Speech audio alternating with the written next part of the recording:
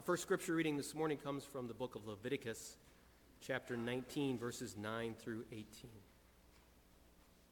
When you reap the harvest of your land, you shall not reap your field right up to its edge, neither shall you gather the gleanings after your harvest. And you shall not strip your vineyard bare, neither shall you gather the fallen grapes of your vineyard. You shall leave them for the poor and for the sojourner. I am the Lord your God. You shall not steal. You shall not deal falsely. You shall not lie to one another. You shall not swear by my name falsely, and so profane the name of your God. I am the Lord. You shall not oppress your neighbor or rob him. The wages of a hired worker shall not remain with you all night until the morning. You shall not curse the deaf or put a stumbling block before the blind, but you shall fear your God. I am the Lord. You shall do no injustice in court. You shall not be partial to the poor or defer to the great, but in righteousness shall you judge your neighbor.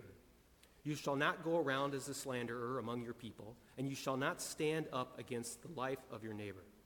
I am the Lord. You shall not hate your brother in your heart, but you shall reason frankly with your neighbor, lest you incur sin because of him. You shall not take vengeance or bear a grudge against the sons of your own people, but you shall love your neighbor as yourself. I am the Lord. This is the word of the Lord. Okay, another important question. You guys get lots of important questions. What is your favorite underdog sports movie? I didn't hear one. Oh, I didn't even think about that one. That's such a good one. You know, as I was thinking about some of them, I realized there's really not a sports movie that's not an underdog movie. They're all underdog movies. All right, that's why we love sports movies. Is because it's about the little guy, right? So, you know, some of the most famous probably are, you know, Rocky, right? They kind of created the genre of the underdog sports movie, right? This little guy who has no chance goes up against the biggest and the best, but he's got heart, right? He refuses to stay down. I think you have to put Rudy up there in the top of all-time great sports underdog movies, although I have heard that they took a little more liberty with the real story, which kind of makes me sad because it's such a great one. But love Rudy. There's the movie about the 1980 men's Olympic hockey team called Miracle. Right, that's such a good one. I love that movie. I think one of my favorites is about a Jamaican bobsled team. Right, you guys maybe remember that was a cheesy, corny movie from the 90s called Cool Runnings. Right, and this little country had no business being in the Winter Olympics, but had some sprinters that they decided to give it a chance. I love that movie. We could go on and on, right? We could think of so many, right? But we love the underdog story, right? We love it. We love hearing about the little guy who can compete. We love stories where a small town basketball team from Hickory, Indiana, right, can play with the big boys. Which I didn't realize that wasn't the actual name. I'm not from around here, so I didn't realize. I thought it actually was Hickory. That's not the real school that the story is about. But anyway, the Hickory boys can play with the big guys anywhere, right? And beat the favorites. But in reality, you and I don't value underdogs as much as we think. Most of the time, we support the big guy. Most of the time, we are bandwagon fans of anything and everything, right? There was a song written in the 1970s called "Everybody Loves a Winner," and I think that is true for most of us. We support the big company because it's easier, right? We follow the latest trend because it's cool. We buy the car that everybody else thinks is the good car to have lately, right? We like the cool crowd, and we really want to be in it. It's our human nature. Well, this morning, James is going to tell us some uncomfortable things about ourselves. He's going to make one thing really clear to us this morning, and that is that the rules of God's family are different than the rules of the world. So let's pray together as we start our time. Father, would you guide us? Would you lead us this morning through your word? God, we are so thankful for it. It is unchanging. And it doesn't move and sway based on our opinions. It is firm and secure, so we can trust in it. God, use it to change our lives. Use it to glorify yourself this morning. We ask this in Jesus' name. Amen. So we are in James chapter 2. We've moved into a new chapter, which you guys will appreciate. And we're going to read verses 1 through 13 this morning. My brothers, show no partiality as you hold the faith in our Lord Jesus Christ, the Lord of glory. For if a man wearing a gold ring and fine clothing comes into your assembly, and a poor man in shabby clothing also comes in, and if you pay attention to the one who wears the fine clothing and say, you sit here in a good place, while you say to the poor man, you stand over there, or sit at my feet, have you not then made distinctions among yourselves and become judges with evil thoughts? Listen, my beloved brothers, has not God chosen those who are poor in the world to be rich in faith and heirs of the kingdom, which he has promised to those who love him? But you have dishonored the poor man. Are not the rich the ones who oppress you and the ones who drag you into court? Are they not the ones who blaspheme the honorable name by which you were called? If you really fulfill the royal law according to the scripture, you shall love your neighbor as yourself, you are doing well. But if you show partiality, you are committing sin and are convicted by the law as transgressors. For whoever keeps the whole law but fails in one point has become guilty of all of it. For he who said, do not commit adultery, also said, do not murder. If you do not commit adultery but do murder, you have become a transgressor of the law. So speak and so act as those who are to be judged under the law of liberty. For judgment is without mercy to the one who has shown no mercy. Mercy triumphs over judgment.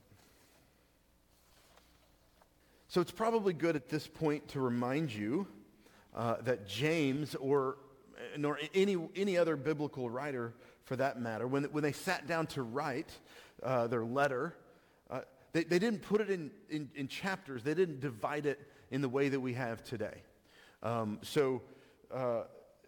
People put the Bible into chapters and verses and all of that stuff later just as a helpful tool, right? They're not inspired. The fact that this is the start of chapter 2, some people think this should have never been the start of chapter 2, by the way. It's just kind of an arbitrary measuring system to help us all be on the same page to find where we are. So James sat down and wrote a letter to his friends, right? And the whole thing is one letter. He didn't divide it into chapters at all. So it's hard for us sometimes to know, did he really start a new thought, or did the people who divided this up, were they correct, or should they have done that differently? And so in this case, for this morning, we can say pretty confidently that he is still in the same thought as we were last week and the week before that, right? He really hasn't changed his direction much. If you look back at the last two verses of chapter 1, which are verses 26 and 27, it says, if anyone thinks he is religious and does not bridle his tongue but deceives his heart, this person's religion is worthless. Religion that is pure and undefiled before God the Father is this: to visit orphans and widows in their affliction and to keep oneself unstained from the world. James is talking about what it looks like to be a person who has faith. What does it mean to be a person who has faith? What are Christians supposed to look like? And we said last week that the big idea of the whole book of James is that we are supposed to be doers of the word, right? Doers of the word. Not just hearers of the word, which, speaking of, I hope you've been reading John this week. I hope, this is day 7 of this. And so if you're behind, that's okay. You don't have to raise your hand or anything. I'm not giving out any gold stars or anything like that. But so if you're behind, here's my encouragement. Don't try to catch up. Just today, read John 7 and just keep going from here. And if you get time, you can catch up another day. But just start again. We're at John 7. But we're supposed to follow the word. We're supposed to read it, and then we're supposed to be doers of that word. And because that's what we're supposed to do, he would say we're supposed to look different than the rest of the world. We should not look like everybody else. People who are doers of the word don't look like the rest of the world, and they shouldn't. He says that we are supposed to give sacrificially to help people like widows and orphans. We are supposed to be helping people who can't help themselves. Right? That's what he just finished in saying, and he's going to move on in the same thought, okay? It goes right along with our passage. He says, take care of widows and orphans. Don't show partiality to the rich. Don't show partiality to the rich. Don't apply the world's system to God's church. That's what he's saying. This is the bride of Christ. Do not treat it like with the rules of the world. That's not how the church is supposed to look. That's not how it works. I'm going to try to give you a little bit of a background to sort of talk about James, because it can be tricky to just read it and think, man, it seems like James hates anybody who's rich, which we a few weeks ago said, anybody in this room that has, indoor plumbing and has a vehicle and all that, we're rich. We're in the top 1/3 of 1% of wealth in the world. So we are the wealthy that he's talking about. Does he hate us? Right? It makes us a little uncomfortable. So let me just give you what I think is a little bit of a helpful background. In most of the history of the world, I'm not an economist or anything like that, but there was a simple economy, right? And some people call it like the pie theory of economics, right? And that is, there's a pie, try to get as much of it as you can. There's only so much pie to go around. Get as much of it as you can.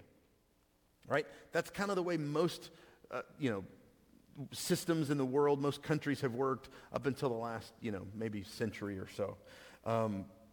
Just there's this pie, get as much of it as you can. But every part of the pie that you take is taking from somebody else's part of the pie. Right? There's no way for you to get more pie without harming someone else, right? Without stealing a part of their pie. So you are harming others in that pursuit of more pie, right? This is Economy Lesson 101. You guys are appreciating this, I can tell. And the primary way for you to get more pie was to trick somebody else, to take from somebody else, to use the power that you had to neglect somebody else and to get more of theirs, right? And so we saw that in part of our Leviticus reading, right? Don't withhold their wages, right? If somebody worked for you, you pay them right then. You don't wait. Say, I'll get to you next month. I'm sorry, I forgot I don't have it. Right? That's how you exploit the working class. And that was kind of what we're seeing in some of this, right? Pay people what they are owed. Don't steal from their pie. Now, you could have been a good farmer and produced some more things and all that, but to take other people's land is to take more of their pie. Right? That's kind of the idea that James is working with in this. Right? So our economy today is a little bit different. Right? We don't have to necessarily steal from somebody else to generate wealth, right? You can invent something. You can create a new market. You can, invent a service that nobody's ever had before, right? Things like that. You can create new ways of wealth. And so that's where we see things like Facebook, right? It didn't exist before, but now it's something that has value because we feel like it does. And that's how you can generate wealth in a different type of economy, and that's the end of our economy lesson because I don't know any more than that. But, right, for James, he is saying, look, be careful how you treat other people, because in our pursuit of wealth, you're going to hurt somebody else in that process. And so this is not a new idea, right? James didn't create this. If you were listening to our Old Testament reading, it just laid out the basic rules of living, as God's people. How do you treat others, right? And that's a lot of what we read earlier. He said, leave part of your field, right? Don't take every little bit. Leave some so that those who don't have can come and get some of your leftovers, right? We saw that process in Ruth, right? They could glean your field, right? You leave your corners and leave some extra. Make sure that those who are in real need could have. Right? He says, don't steal, don't oppress your neighbor, right? Which we would say is slavery of various kinds, right? That's not okay. It wasn't okay in the Old Testament. Don't do that. Right? Treat people fairly. Don't lie about them. Don't testify falsely in court against them. And it leads all the way up into verse 18, right? Where it says to love your neighbor as yourself. And it just kind of is a little bitty thing there, right? In the middle of a whole bunch of laws in Leviticus 19, right? Love your neighbor as yourself. James knows this passage very well. Jews would have known this passage. It was a big one, right? Jesus knew it, and he reinterpreted it in the New Testament. He said, look, there's two laws, right? Love God with everything and love your neighbor as yourself. Those are the two, and every law that ever was in the Old Testament that God ever gave us had to do with those two laws. That's it. Right? Love God with all you have. Love your neighbor as yourself. If you do those two, you're fulfilling what God has for you. So hold on to that for just a second because we're going to keep going here. So James creates this like hypothetical example that plays out in every church and every time in history.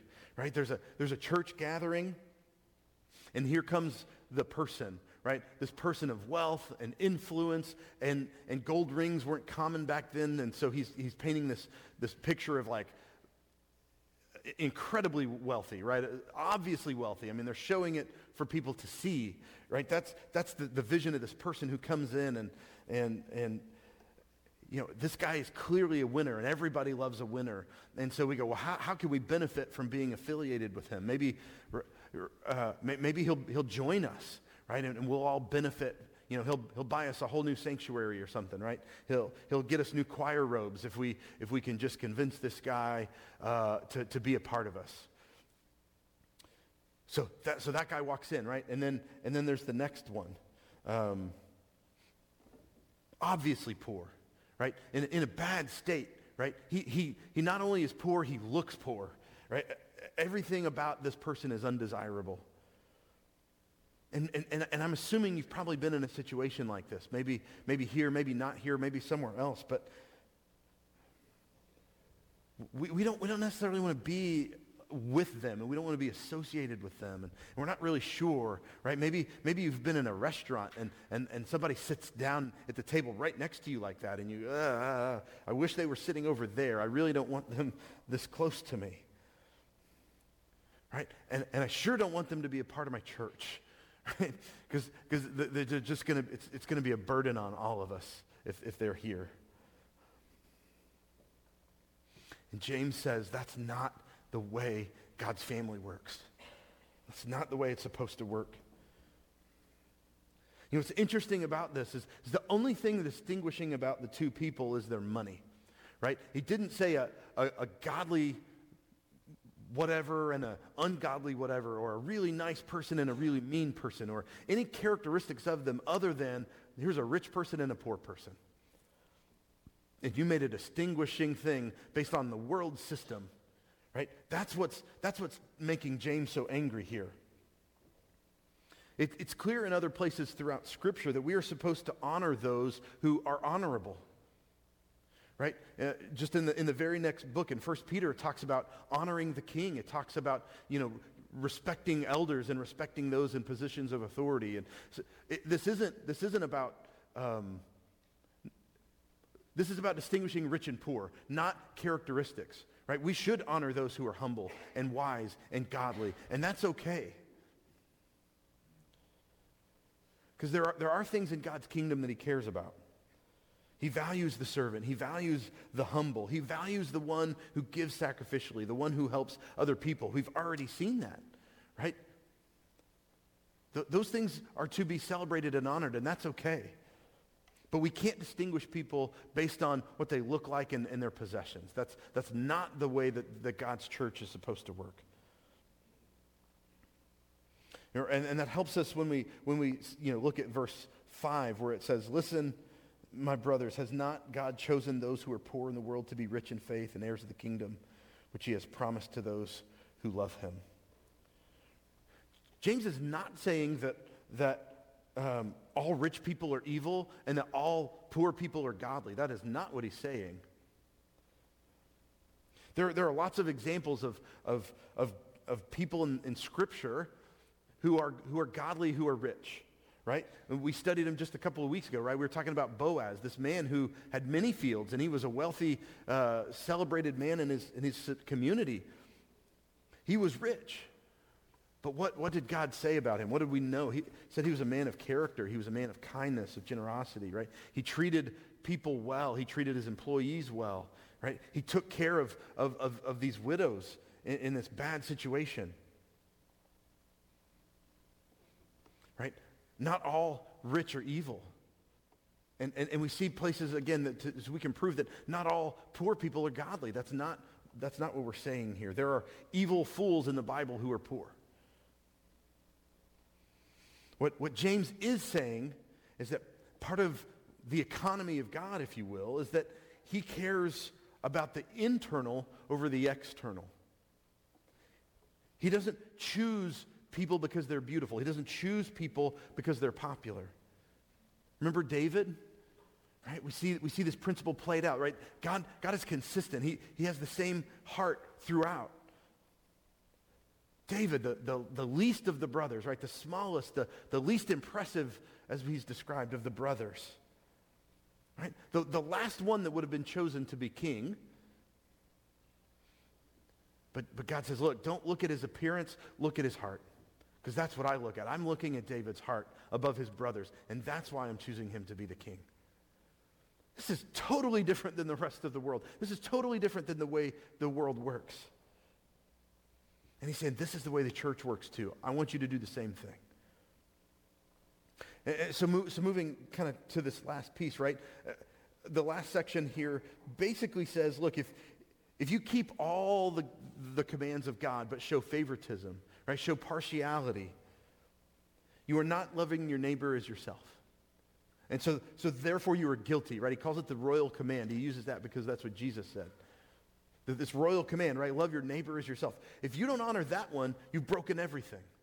And so the way you show favoritism, the way you show partiality to the rich, breaks every other command.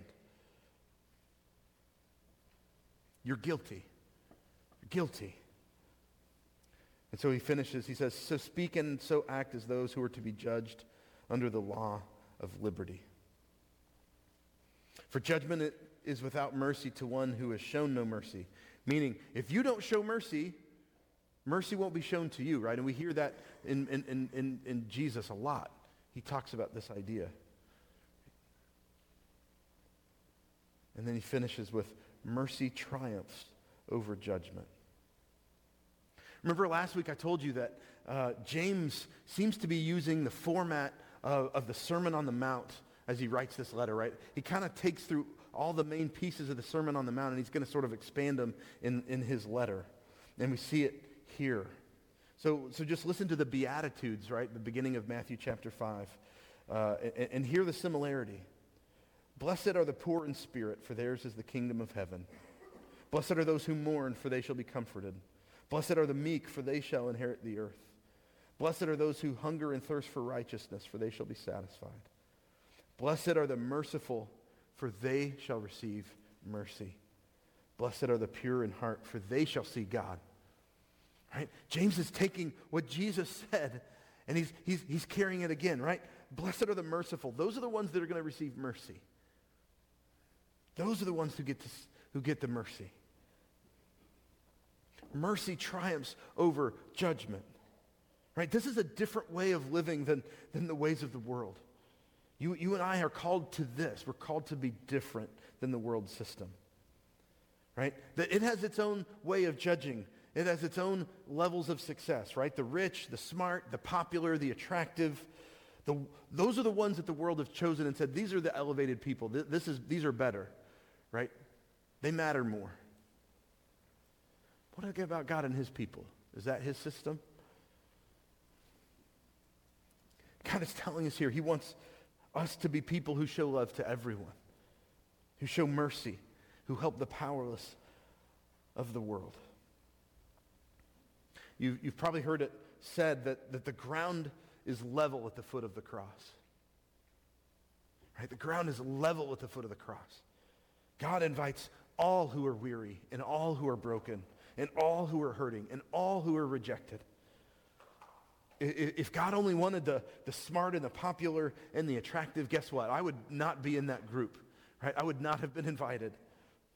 God wants the lowly of this world.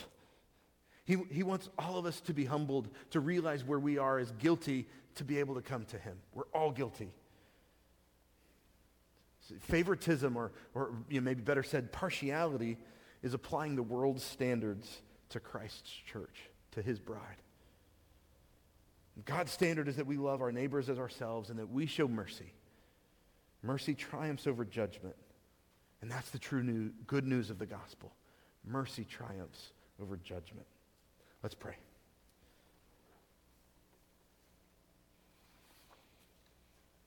Father, why you have chosen us to be a part of your family, I have no idea. We are so undeserving. We are all guilty.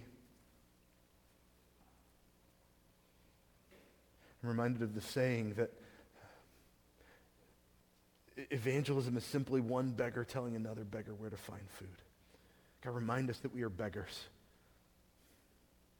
We have no better standing than anyone else because it is level footing at the cross. Father, help us not to live by the standards of the world, but to be people who show mercy, who help those who need help, and who show partiality according to any other standard but the things of you and what you care about. Help us, Father, in Jesus' name. Amen.